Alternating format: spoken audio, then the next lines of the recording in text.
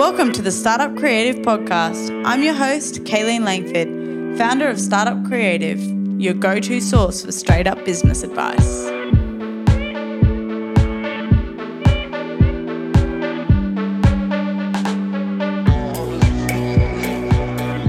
Hi guys, and welcome back to the Startup Creative Podcast. This week I chatted to Lisa Messenger, the founder of Collective Hub, which was once a print magazine and online platform, which Lisa has recently been through a bit of a transformation with.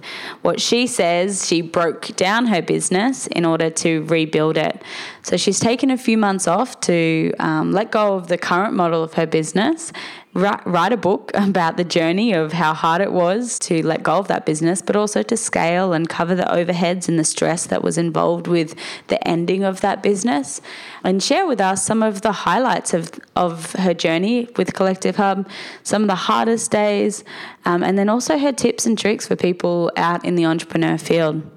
So tune in, enjoy the chat. Lisa shares a bit of her spiritual journey as well, about the time she spent in Bali and India. She tells us what her morning routine is and her favourite music genre. Enjoy. All right. Hi, Lisa. Hi.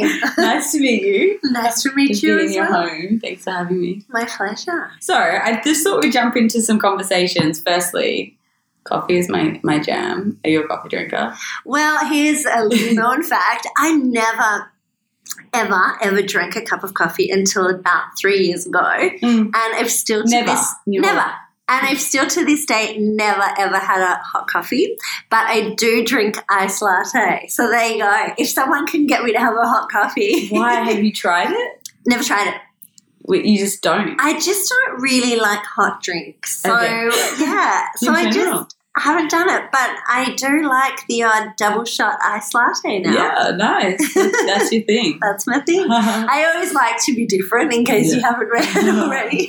What do you do? What do you have in the morning? What's your morning routine?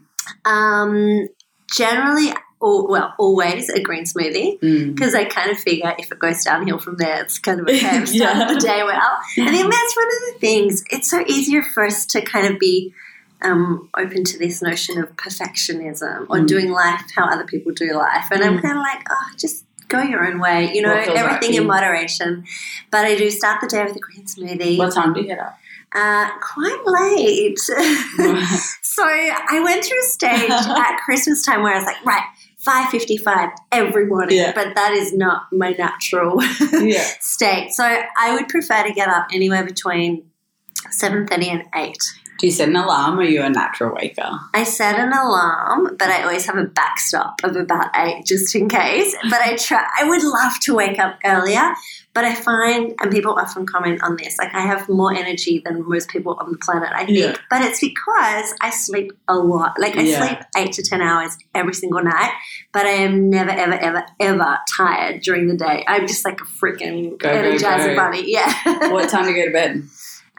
Probably sometime between 10 and 11-ish in general, Yeah. And I'm kind of like, this is ridiculous. I kind of freak out if I'm at an event and it's like goes past 11 and like it throws my whole chi out. I gotta get home. I think it's important to know what our triggers are and what kind of works for us. And for me, definitely, I have to have a lot of sleep. You need to get your sleep. Yeah. And then I'm on fire and there is no stopping me. How long have you been in business for yourself now? 16 and a half years, nearly 17 years. It's How old were you when you started? Well, it was the 22nd of October, 2001. And I won't say how old I was. Because then people do the math. Mysterious. That's an important point because I'm a completely open book and I talk about absolutely everything. Like there's nothing off limits at all. Yeah. But I rarely talk about my age. And the reason is that I find people pigeonhole and people use it as a benchmark to self-sabotage or an excuse-based thing. It's like they automatically have a reference point of, she's older than me, so I can't do that, or she's younger than me, so I can't do that. And I just want people to believe that when they find their purpose, they find their purpose, and what works for me, and what works for other people works for them. So no comparison. Yeah, that's why I don't really talk about it. It's not that I'm ashamed. In fact, I'm freaking hot for what my age is. I look great. I mean, you just and I feel great. That's the most important part. Yeah. You're a gym goer. Just went to the gym. Just went to the gym. Lisa, before I got here, she was like, I'm at the gym. I was like, oh my God, I need a nap. I'm just, well, we can talk about what I've been doing the last year or so, but I have certain not negotiables in life. So you said before, how do I start my day? Often with the gym or a bar class or a walk with my dog Benny, who's sitting here next to us on the couch. But this morning I had some early for me meetings, and so I missed my workout. So it is a not negotiable as a daily practice to do some form of exercise. So today it was hardcore run, rowing, weights at the gym. Girl. Yeah. I've actually started trying to do more, like make sure I get out and exercise every single day. Yeah. Because it's so easy, especially when you work for yourself, to just sacrifice that. Yeah. And then as soon as you bring it back in, you're like, oh, that's right, it's really good for me. Yeah, and we might loop back around to that because for 16 and a half years, literally since the 22nd of October, every single day I've had an office, a physical office, and at least three staff. Yeah. But in the last few months, I actually now don't have an office and I don't have any full-time staff. So we can get into why I've chosen to do that. Feeling good? I love it, but it's also interesting because it's ironically and counterintuitive to what people may think. It's almost harder to have a routine. Before I got up, I had a place to be. No day was ever the same at all. But now it's like I have to put specific things in place to make sure that I am disciplined.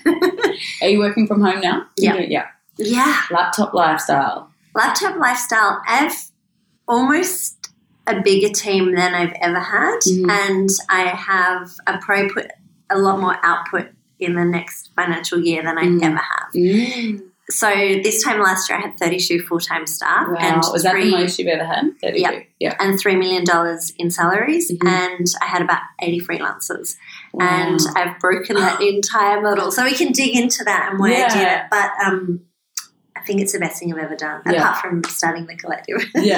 Well, let's jump into that. So for those listening at home, you used to run Collective. Do you used to run it? Is Collective still a business? Yes, it is. Yes, so it's still a company. Yes. And you started Collective in 2001? 13. 13. So I started the Messenger group in 2001, and it was... What was that? Yeah. It was kind of I'm doing inverted commas. It was an integrated marketing agency, and a lot of startups will relate to this. I was kind of like over-servicing, undercharging, being everything to everyone, making no money, but having a hell of a lot of fun.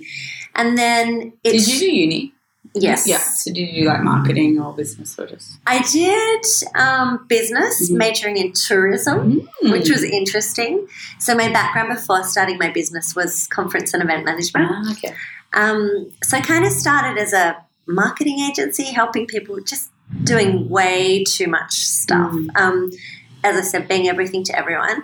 And then it wasn't until 2013 that I started Collective, which got very, very big very, very quickly. But I think what's important for people who are listening, hopefully people, that car outside isn't annoying, is that Collective was really an 11-year overnight success. So I hustled my ass off for 11 years. I was comfortable. I could never really find a way to scale beyond 3 staff. It was a good little business, but it wasn't kind of juicing me up and wanting me to jump out of bed every day. And Collective? No. Collective I love. Collective is my... The Messenger group. Yes, prior to Collective. Yeah. And then I started Collective in March 2013. So how did you go from events to being like, I should run a magazine? Because we all know that's a really hard thing. Like, both of us have done magazines. It was like, oh my God. Oh, it's so hard. So, so I was doing sort of marketing, some events, some branding. I was also producing some custom content in the form of books primarily for people. But that's very one-dimensional compared to a magazine. Yeah. And I just looked around and I don't know about you guys with your mag, I was just so frustrated. As I said, I'd had businesses for 11 years and I was surrounded by all these creatives and entrepreneurs, and there was nothing out there in the media for people like us. It was like either people would talk about, these amazing entrepreneurs and what they were doing now. And I was always like, but how, but why, but why? I don't understand. How did they start? Why did they start? Yeah. How did they get their product manufactured? How did they find contacts? Yeah. How did they get it funded? I just had so many questions. And so it was that kind of burning hunger, I guess, that, I don't know, I walked into the office one day and I was like, let's start a magazine. And as you will know, having your own magazine, and that was the most nuts thing to say in 2013 for many reasons. One, I had 3 staff at the time, all under the age of 25. None of them had ever worked in media or magazines. I'd never worked for a magazine or in media. And people said print mags were dying. Yeah. And still saying it. And I had no money, no smarts, no idea, no anything. And I was going into a highly saturated market where they said at the time there were 5,500 magazines. I don't know what the statistic is now. But I just had this bloody big dream and I was like, I'm just going to do it. And I did. And within 18 months, the print magazine was in 37 countries and I had people. So where did you go to, like, what was your first print? Like, were you glossy? What was your print run? Like, who were your interviews? Like, did you and the 3 people do all of it? Most of it. I had some freelancers at the beginning, but I tell you what, and for anyone listening, bigger is not better. Having 3 people was the best thing I ever had, and having 32 was the worst thing I ever did. Oh, wow. There are so many lessons in that, and well, it's just a different ball game. It's like you're no longer an entrepreneur running a magazine; you're like a manager. Yeah, it's completely different, and I think it's really important to understand what you love. Like, I'm a creative, I'm a visionary, I love moving forward, I love creating new stuff. And you can do that when it's a really small team, and you can break a lot of rules and disrupt and be really naughty and rebellious and all that kind of thing. Move very quickly, be nimble, flexible, pivot. But when I had 32 people, that's not fun anymore. It's a freaking nightmare, actually. It's suddenly it's all about systems and processes and operations and HR, IT, legal, finance, and I freaking hate all that. So it wasn't fun.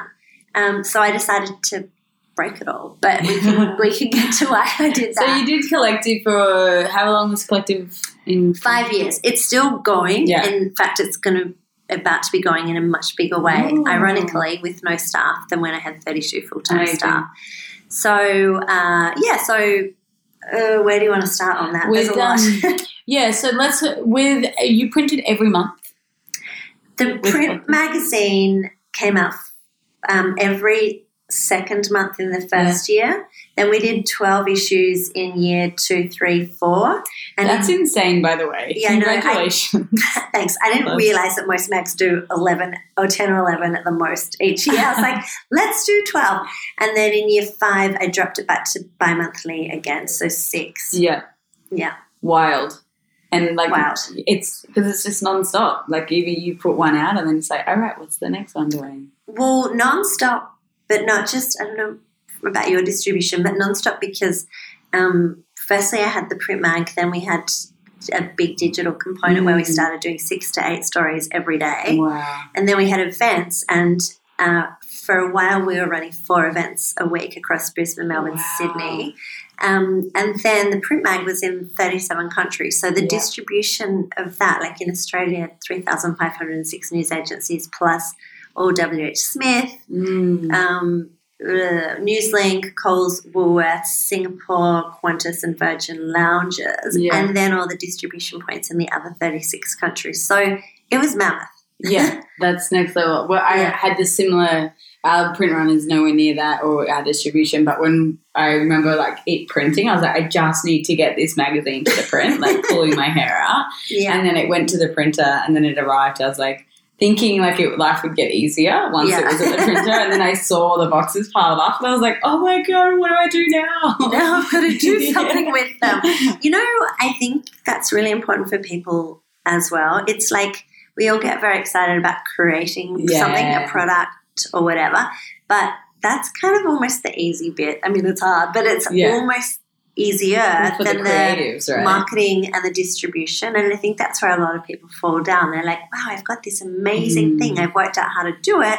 And because we're creatives, we're really excited, and we often have short attention span. And so we're like, okay, next. Yeah. And then it's like, ooh, I've actually got to do something with this. Actually, that's so funny you say that, because that's been my process the last probably 6 months around, like, I was going to go back to New York and live, because I spent some time there last year. And I was like, once the mag prints, I'm going back to New York. Yeah. And then I had this realization of, like, I think I need to grow up. Like, I need to mature in the business, in that not just have the ideas, but execute and go for the long haul. And really, like, do the long, slow.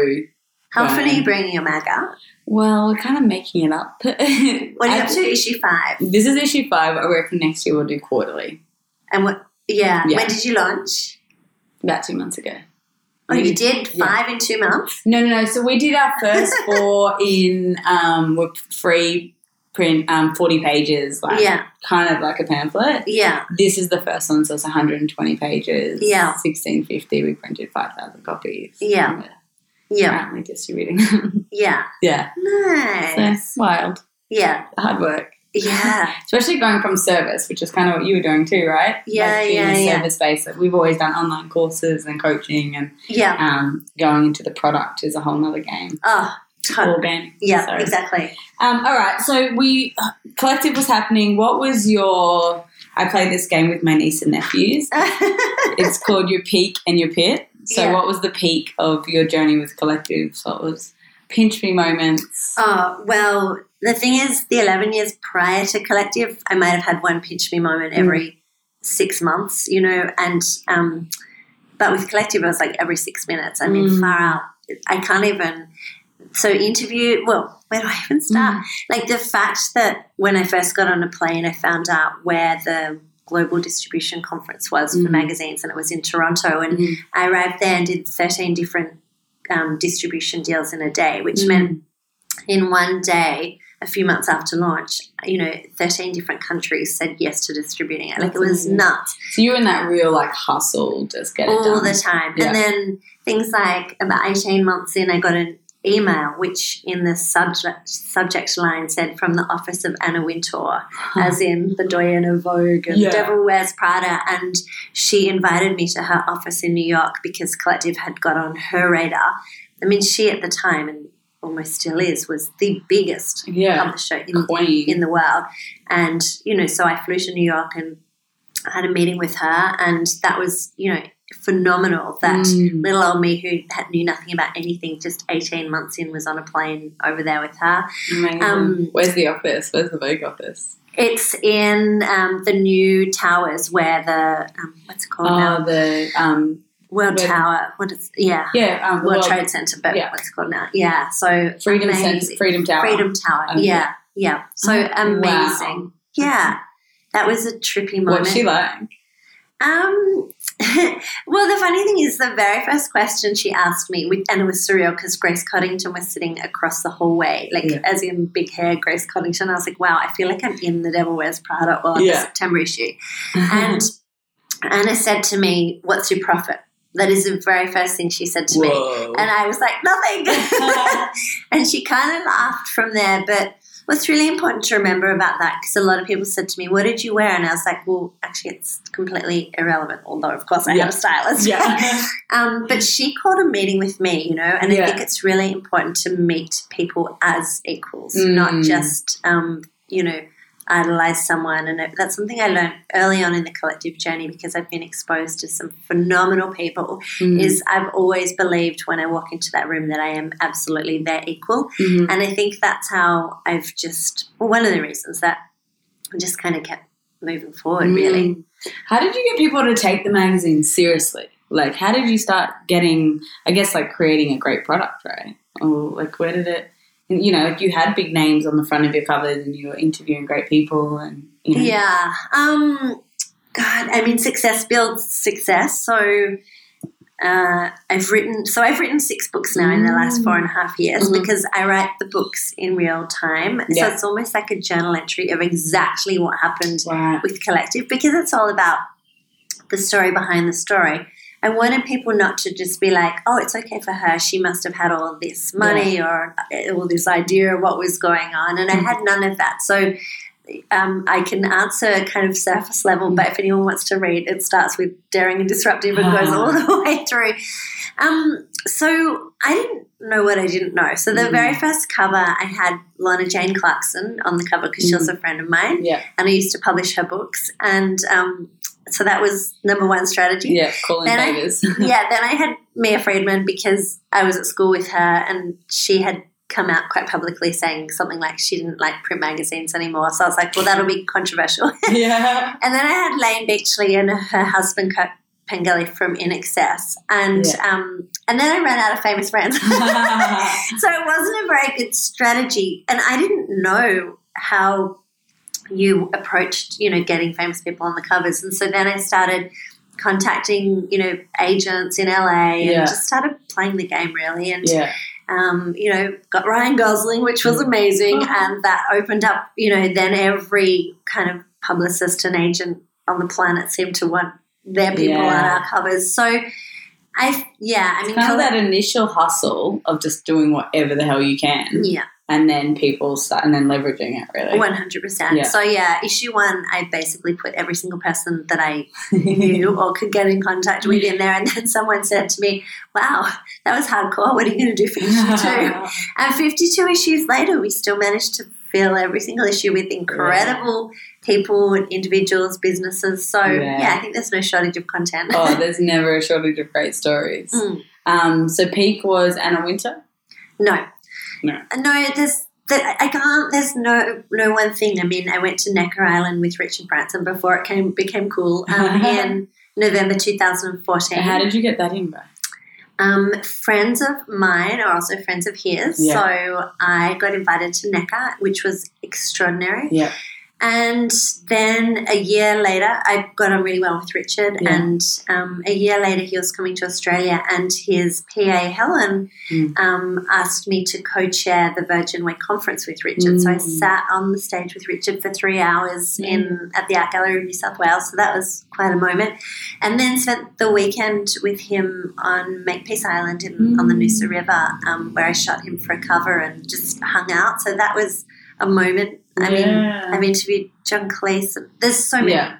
Jamie Oliver, I was the only mag who got an exclusive for him on our cover when he was in Australia, and I spent the day with him.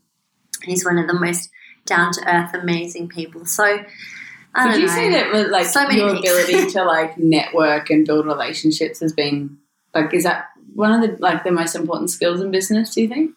Yeah, but I don't do it consciously.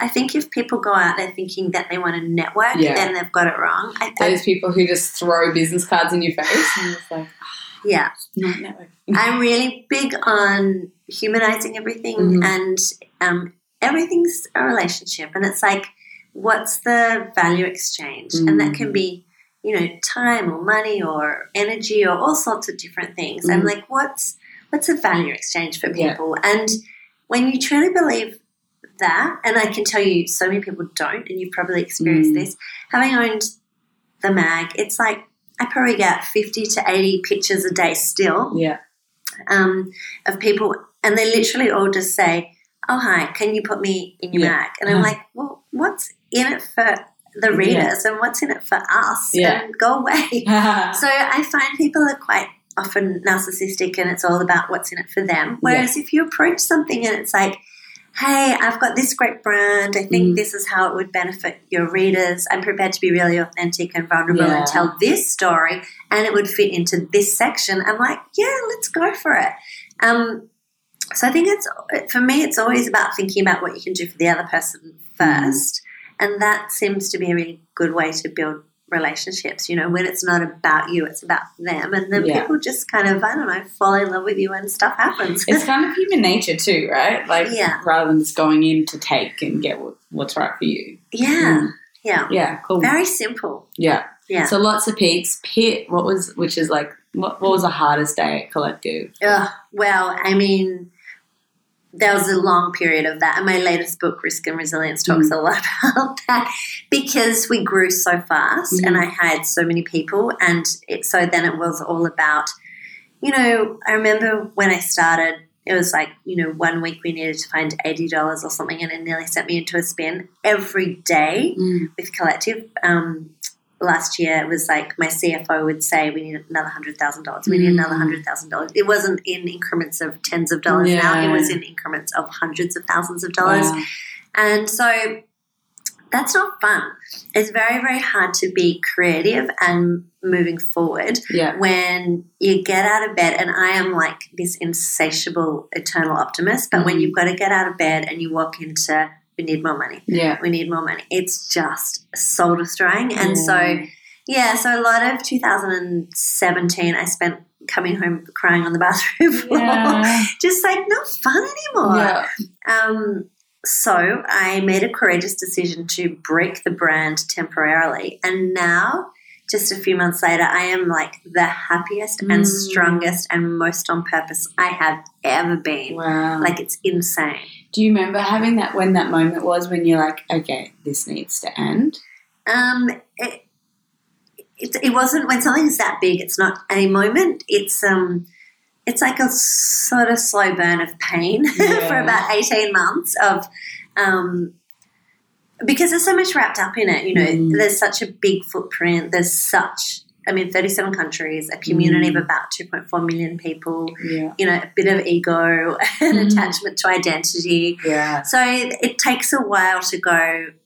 And let me tell you, winding out of something is a hell of a lot harder than starting something because there's a responsibility around, oh, my God, I have an office with a 5-year lease. It costs me nearly $300,000 a year. Oh, wow. I have $3 million in salaries and people that need, you know, so it's not an instant decision, but there were many, many, many test points and some extraordinary consultants that I used to really test the business. Like, is it sustainable like this? Is it sustainable without me? So lots of decisions. Yeah. And in the end, I was like, right, I am a bloody good businesswoman. Like I am really good. Yeah. But I can't operate at that level with that amount of kind of crazy going on. Yeah. So I was like, the responsible thing to do to get me back to being the very best version of me and servicing our community in the best way is to actually cut the entire cost base out and break it down to basics and then build it again.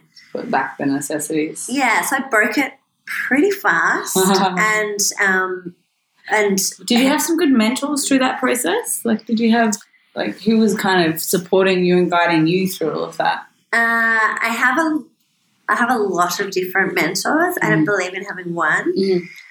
For this reason, I think it's funny. A lot of people are like, "Who's your mentor?" I'm like, So I've got a guy in India called Raj, he's lived in India in a commune for 32 years. He's pretty much the most grounded, extraordinary spiritual human I've ever met. So when I need that kind of energy, I'm like, Raj, drop me in to bring me back to earth. Yeah. But then, you know, I have a guy, Jeff, who has equity in a lot of businesses and guaranteed when I call him with an issue, he's had an issue that's, 50 or 100 times bigger than what I'm facing. So he's like very quick and, definitive in his response. And it's like, bang, do this. Yeah. And I'm like, okay, that's so easy. Yeah. And then I've got other people who have an incredible feminine nurturing energy. There's a number of different people I have for different situations.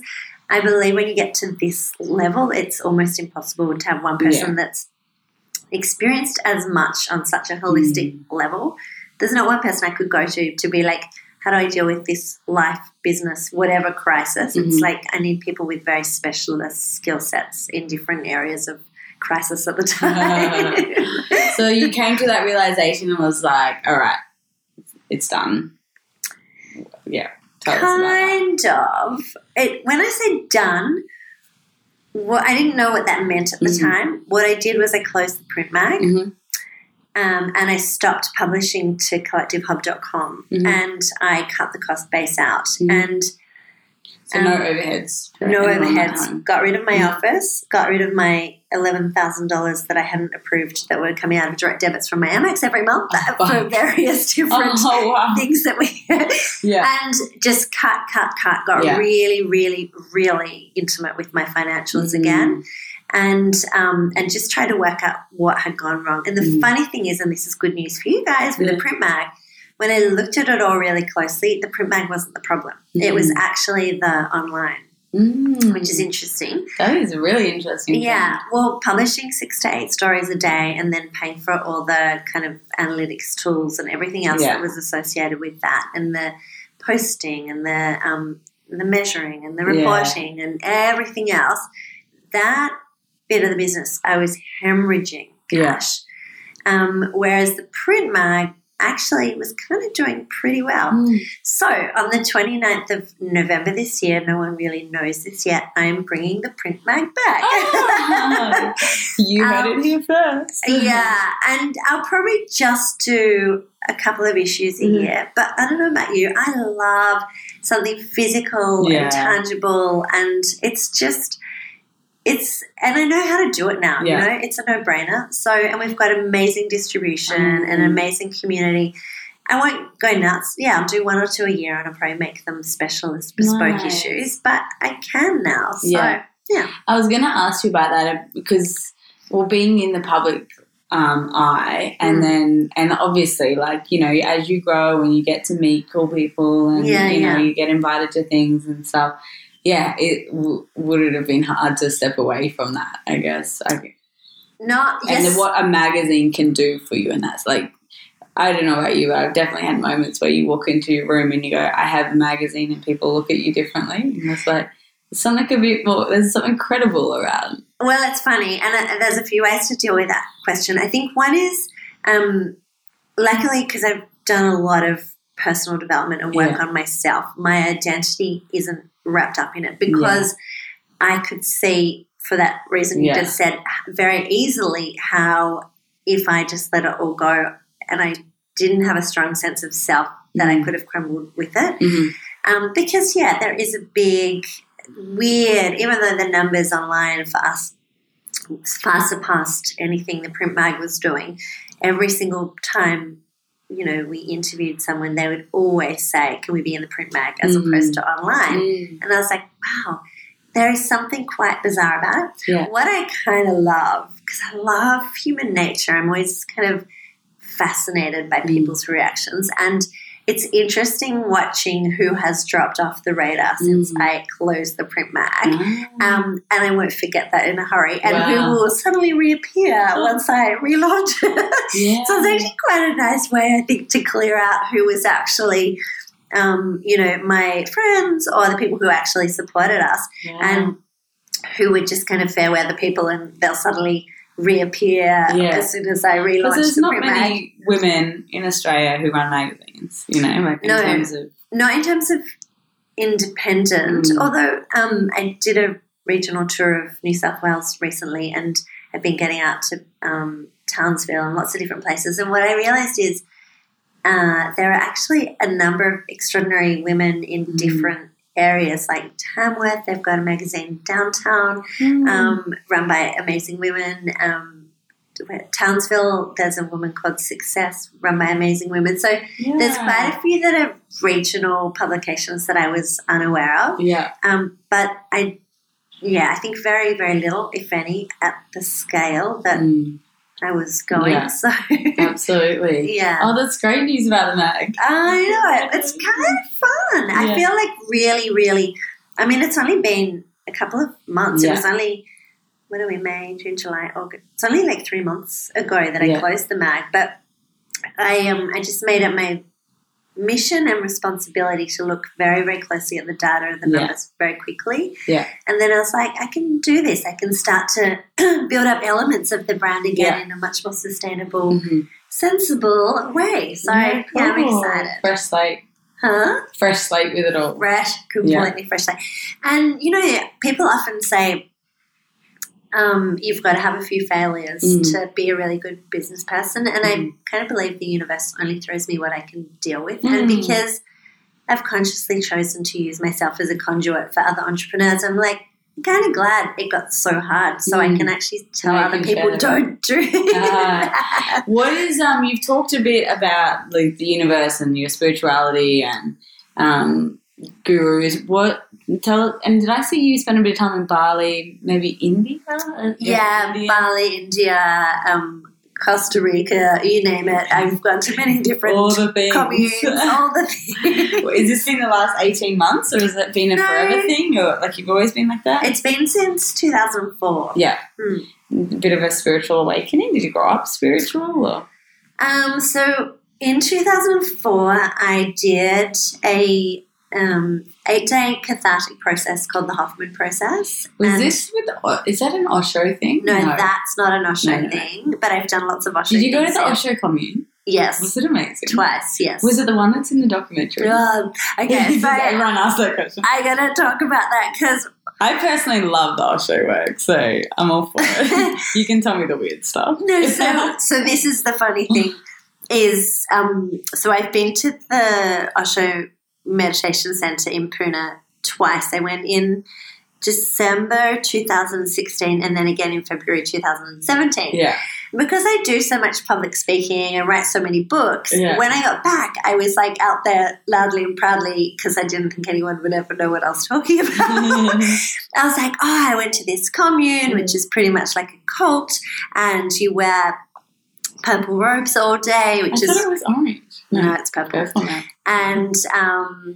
And it's great because, which it is great because no one kind of judges you. Everyone has the same identity, or there's, blah, blah.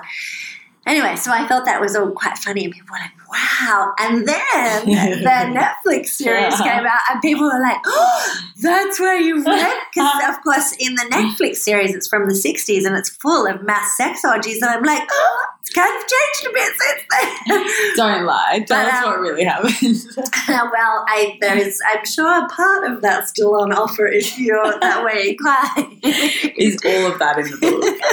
That will sell. All of that is in the book, though. No, actually, Purpose, though, my last book, I wrote largely from the Osho Meditation Center while I was there. So, yeah, but no, it wasn't the cathartic one. I wasn't having sex orgies. I was meditating for the record. about 17 hours a day. I have been to some wild places, though, around the world where people are nude most of the time. Not me, but I've experienced a lot. Amazing. So, that was kind of the beginning of your spiritual practice? 2004. Yeah. Yeah. When I did the Hoffman process, And do you meditate regularly or what's your I do. I meditate every day. But when I met my boyfriend, he was really perplexed. He's like, I think part of the sell to him was, wow, she meditates a lot. And then he's like, I never see you meditating. And again, the thing about that is I do it my way. So it's very rare that I sit and, chant although I have done TM where it's 20 minutes twice a day and things like that. That's transcendental meditation. So I've tried lots of different variations. But for me, meditation is very much about mindfully going through the day. So pretty much everything I do, I try and do consciously and staying present and in the moment. And I'll often do like a dance meditation or I'll go for a run and that's a meditation, or I'll garden and that's a meditation. So I think that's really important for people listening. I think so much of society or, other people's expectations kind of dictate that this is how you do something. And actually, I just find if you can do things mindfully or do things your own way, then that's okay. Well, it's kind of like that embodiment stuff, right? Of like really being so in tune and present with your own body that you follow your like truth. Yeah. Which is, both why we end up being entrepreneurs is because we got out of the rat race of people saying this is the career path you should be taking and how you should be working in a 9 to 5 or whatever. Yeah, and that people will often talk to me about flow because, for example, the last 18 months of Collective before I closed the print mag, I was not in flow, but prior to that I was. And so when you say in flow, so that meditative practice where it's like people will know it. It's like when you just everything just, even when it's tough, it kind of flows. It's kind of, you might be like, it's almost like when you sew on purpose and you're like, this is what I want to do. You'll start to notice that the synchronicity and the serendipity and the people that start to be attracted to you, or the doors that open, it just kind of happens, and you'll be like, oh my gosh, I can't believe this is happening. Yeah. And probably the first 3.5 years of the collective journey, it was just like, whoa, like it was hard, but it was just like, it was just, things just kept opening, things just kept shifting. And then as soon as I started trying to control things because of the money situation and needing to, like, you know, be in that panic and survival mode of, I need to bring this in, suddenly it was like I was walking through mud and everything was difficult and sluggish and horrible. So you asked me before, was there a moment? Yeah, it was like after feeling like I was in mud for such a long time, it was like this, I know what flow feels like. I know when it's just easy, and that was anything but. So it was like, it's time to break things and try and get back into that rhythm where it's kind of easy. Have you used that, like, flow and spirituality and stuff, like, you know, being on purpose as part of how you run a business, like beyond the mind? Every single bit. I mean, I always say 97% of how I run a business is gut and intuition and, you know, spiritual, and you just, that's honed over time, and 3% is, you know, looking at other practical stuff. Yeah. What's your number one tip for someone trying to get in flow? If they're feeling like they're stuck and muddy at home right now, how would you advise them to find their flow? So there's a whole lot of things, and I talk a lot about the rituals, the routines, the tips, the tricks, all that kind of thing in my book Purpose to help around this. It's often just I can only speak about what's true for me and my experience, but it's like actually jarring yourself. So putting yourself in a counterintuitive situation and being unafraid to say no and, you know, change the course of what you're doing. So for me, sometimes it might be I just go to a different cafe in a different suburb, or I go to an event that I've never been. So I just try and jar myself, or you can do something crazy like go to India and meditate for 17 hours a day in a purple robe. Yeah. But it's like as soon as you shift something from your norm, then you kind of start to move that energetically. I mean, people might be going, that's so weird. But if you try it, and when you hit it, you'll know exactly what I mean. And also, I find that anything you have to push or control or try and dictate the outcome, then it becomes sticky and it's hard. Whereas it's such a weird thing, but like it's almost like you just come up with, what's my purpose? What am I here for? Like collective is 3 words, igniting human potential. So it's like, if it's, you know, that's the thing we're trying to do. If I'm trying to force things, it becomes sluggish. But if I just stay open and start having conversations with different people and become aware of my surroundings and the opportunities, then I just start saying yes, and it just becomes easier. Do you know what I mean? It's like if, I'm trying to think, like if this afternoon I decided I want to run, I don't know, I'm just making stuff up. I want to create this product. And I start trying to think and get on the phone, call people, and it's just not working. But if you and I sit here and go, well, we both want to kind of do this, let's try together. And it's like, it's just easy, and we test it. Yeah, you follow that, like, all their feelings in your body. Yeah. And they're cool. What feels right for me right now? Exactly. And I think that's one of the biggest things that people don't do enough of, is they feel the frustration and the stuckness, like whether that's a 9 to 5 or maybe a business that needs to be, you know, altered in its current format, and they don't listen to their bodies enough. They get stuck in the doing. All the time. And that can be, so that example of corporate 9 to 5, a lot of that is around self-sabotage to do with, you know, this is all I know, or I need this because of the money, or I have a mortgage to pay, or how can I possibly, or I'm not worthy, like all sorts of ways to self-sabotage, limiting beliefs, stay stuck. Yeah. And so now the beauty is, you know, a lot of people can have a side hustle, so you're not throwing everything away all at once. It's like, I'll just test something. Why don't I start a blog talking about what I love? Or I've always wanted to do floristry. Well, why don't I start doing a course on a Saturday and see if I love it and I'm passionate about it? And, oh, wow, people start saying to me, so that external validation piece, oh, you're really great at that. So then you start to give yourself permission to go, maybe I could try something else for a while. Do you know what I mean? Yeah. And conversely,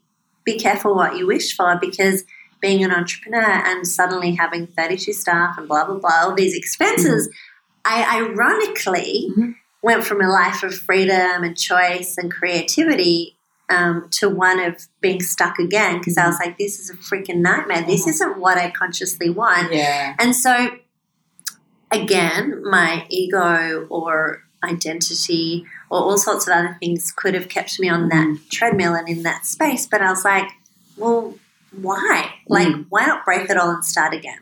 Yeah. And I really encourage people to do that, because being able to break it and have enough self-confidence to go, I know I can come back stronger. And like I could have kept slogging along for the next 10 or 20 years and like how tedious. Yet I broke it and it was painful, but it's only less than 3 months and I feel the best I've ever felt. Yeah, so just break stuff. Break all of it.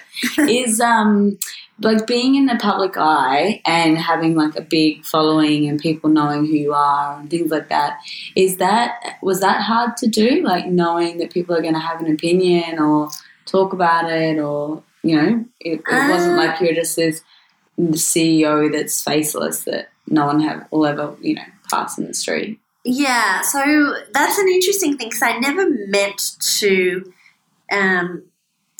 have a brand or be a public figure or whatever you want to call it at all. But in my first editor's letter, I kind of wrote something like, I have no idea what I'm doing, you know, I'm going to have a crack. And then, so I think I quickly became the pin-up girl for she's got no idea and something worked, so we can do it too. Yeah, cool. And so I think the thing about it is, and this is probably a really good lesson for people, is that if you tell people everything, then there's nothing that can hurt you or nothing to be fearful of. So I've just been really honest and authentic through my journey. And in Risk and Resilience, my latest book, like I talk about figures and how much money I lost and exactly how much money I would have been making if I just had a personal brand as opposed to propping up a whole company. And so people can do with that what they will, but I think when you kind of put it all out there, then it's like, you know, give it your best shot. To date, I've really never had anyone, to my knowledge, which is unusual, say anything. I mean, I'm sure there are, but to my face. And the other thing is, I'm like, well, I know I'm doing the best job I can, and I'm also being authentic about where I've messed up. So I'm like, oh well. It's very like I do a bit of tantra work, and it's about bringing things out of the shadow, right? Yeah. When it's in shadow, it can get you. Yeah, but if it's in the light, then it can't happen. Yeah, absolutely. Yeah. What about being in relationships in the public eye? Like that, as your profile grew, and you know, because you recently, or you've just started a new relationship. No. I love that you don't know that, because so I when I started Collective, I had a very public relationship. Yeah. There are 2 books about that: Life and Love, and then Breakups and Breakthroughs. Yeah. And then great content. And then I decided. So my current boyfriend, we've been together 2 years, and we are sitting in our home, which we've lived together in now for over a year, but no one knows. And I freaking love that, because every time, on the very rare occasion I put him on social media, he's always got his face is blacked out. Yeah. So he's become like the mystery man, but no one knows who he is, and that is the way that we like to keep it. Was it hard? I'm sure you talked about it in your books, but going through that breakup and like dealing with, well, obviously the growing pressure of a business and heartbreak. Horrible. Yeah. And I highly recommend people don't have a public relationship. Horrible. For many reasons, but one, it's hard dealing with something privately, like when you don't really know what's going on. And secondly, when our businesses were a little bit entwined, and I'd just written a book, Life and Love, which had only been out, I think, a few weeks, and he literally came home and said, I can't do this anymore, and like left that day. Oh my God, and the book was about how great it was? The book was about how great it was. And I was like, oh, this is a bit awkward. And when Just don't leave until the book's sold. Oh, gosh. And the thing is, when I'm all about being authentic, that was probably the one time in my life publicly where I struggled being authentic, because I didn't yet know what was going on. I was like, because he literally came home and was like, can you take Benny the dog for a walk? I'm going to pack my bag. I can't do this anymore. And I was like, book just came out, doing all this like national TV and stuff talking about us kind of thing. And so I just kept doing this freaking tour, and people were like, wow, so it's so amazing. I was like, oh, next question.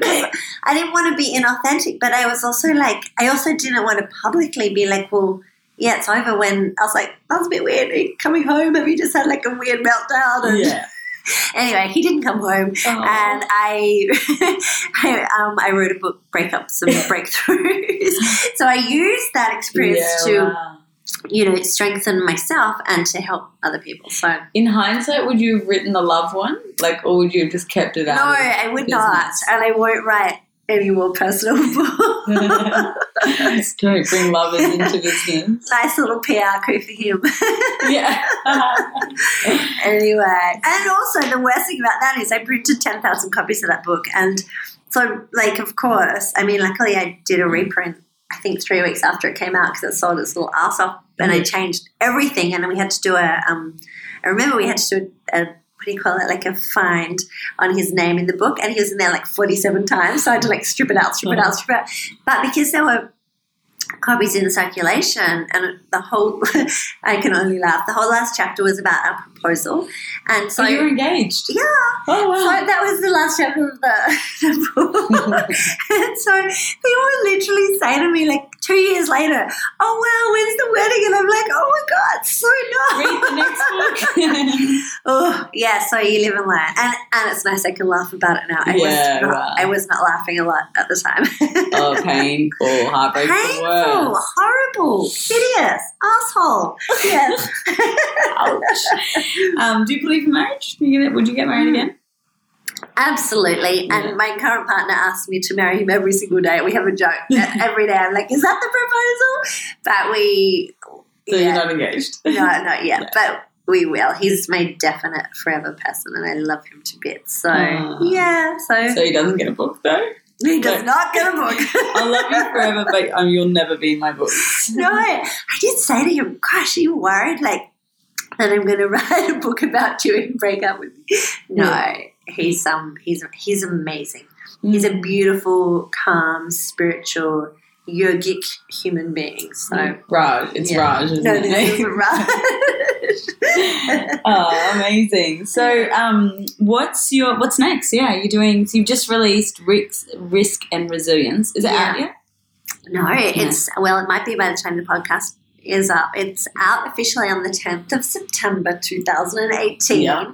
That's a weird thing about writing books, because I write in real time, but I mean, I only finished writing it maybe 2.5 months ago, and already I'm like, oh well, that was that. My life's actually really good now, and it's a bit of a train smash story, but really important for people, I think, to know, you know, the hard times as well, and know that you can get through them, and things are much better. Yeah, cool.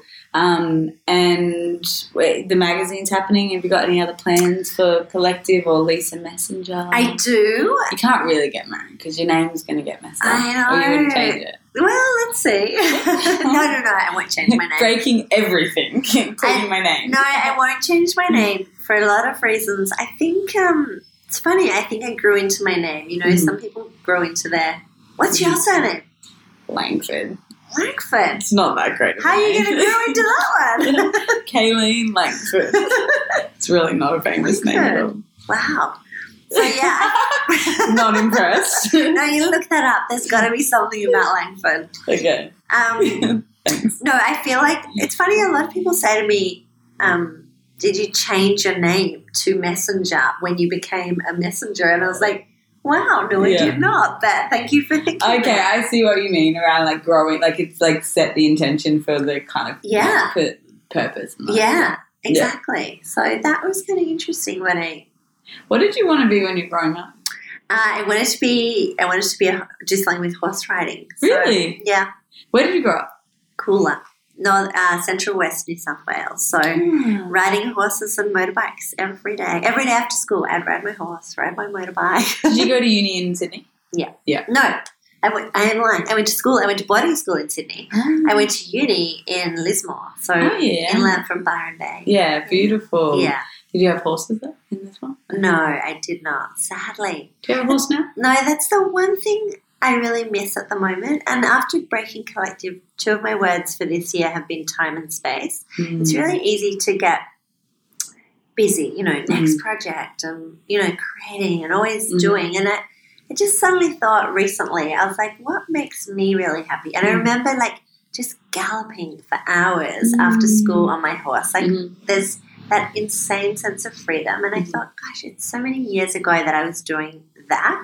So that's actually something I really want to re-explore. I love animals and I love nature and I love freedom. So I actually recently did that. I was like having a stressful day where I was like, oh, I can't do this anymore. And I got a big A3 piece of paper out and I was like, put my name in the middle and I was like, what makes me happy? And then I just like brain dumped everything that came to mind. So it was just like weekend trips, this, that. Like, and then I actually went and did practical examples. So I was like, cool, I want to go to the snow. Oh, it's so important. And so then when you're having those, you're like, okay, this is achievable. I can bring these happiness things into my life again. Yeah, and actually on that, I would say to anyone, there's so many kind of grounding rituals and it doesn't need to be going to the country and riding a horse or whatever. It's like I try and consciously write down, you can call them moments of gratitude or things that bring me pure joy.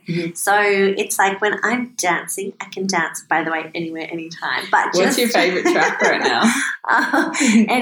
It's terrible. I'm like anything that's like high energy, deep house. I'm like, I'm off. Deep house? I thought you would have been like Taylor Swift. I swing between, depends what mood I'm in, but I think it's like, if people can find something that brings them joy, like I can just turn on a track for 30 seconds and dance around my living room and suddenly I'm like, okay, I'm back. Yeah. And so when we really look at it, I think it's those singular moments in time that can quickly bring us back. So every day on the exercise and the green smoothies, I try and get into nature, whether it's just taking Benny down to the rocks at Bondi or something for a quick swim or whatever it is. It's really easy because I think life can become overwhelming and stressful and out of control. And it's like that's again staying connected to what makes you happy. Yeah, like being aware and present enough to go, this feels really good for my body, so I'm going to make sure I get out and do that. Yeah, and I really want people to understand that as well. Gardening, I mean, look at my house; it's filled with, and upstairs we have plants everywhere. But for me, that's something it can take 2 minutes, and I might fertilize the plants or chop a few leaves off. But that just brings me back and earths me to the present moment. So I think that's important. What would someone out there looking to start their own business, what is their number one tip that you would give them? You only ever get to give them one piece of advice. What do you give them? I have so many, but I think one. The most important the most important probably is surround yourself with an amazing team. Just not 32 of them. Not 32. But the thing is now, I tell you what's beautiful about, I've probably got at least 16, probably 17 as of yesterday, people working for me on different projects. But what I'm loving, so I've got a lot happening in the next year. Yeah. But what I'm loving is when there was 32 sitting there, when I was doing a cover for the mag, even though it's really only me and the art director and my editor who are meant to be involved in that, everyone's there weighing in their thing, So I found that it was grossly inefficient in terms of everyone's always involved in everything. Whereas now, because everyone's decentralized and working from, their own spaces and places, it's like I have a big regional tour coming up, but no one knows about that except Ian, who's running that.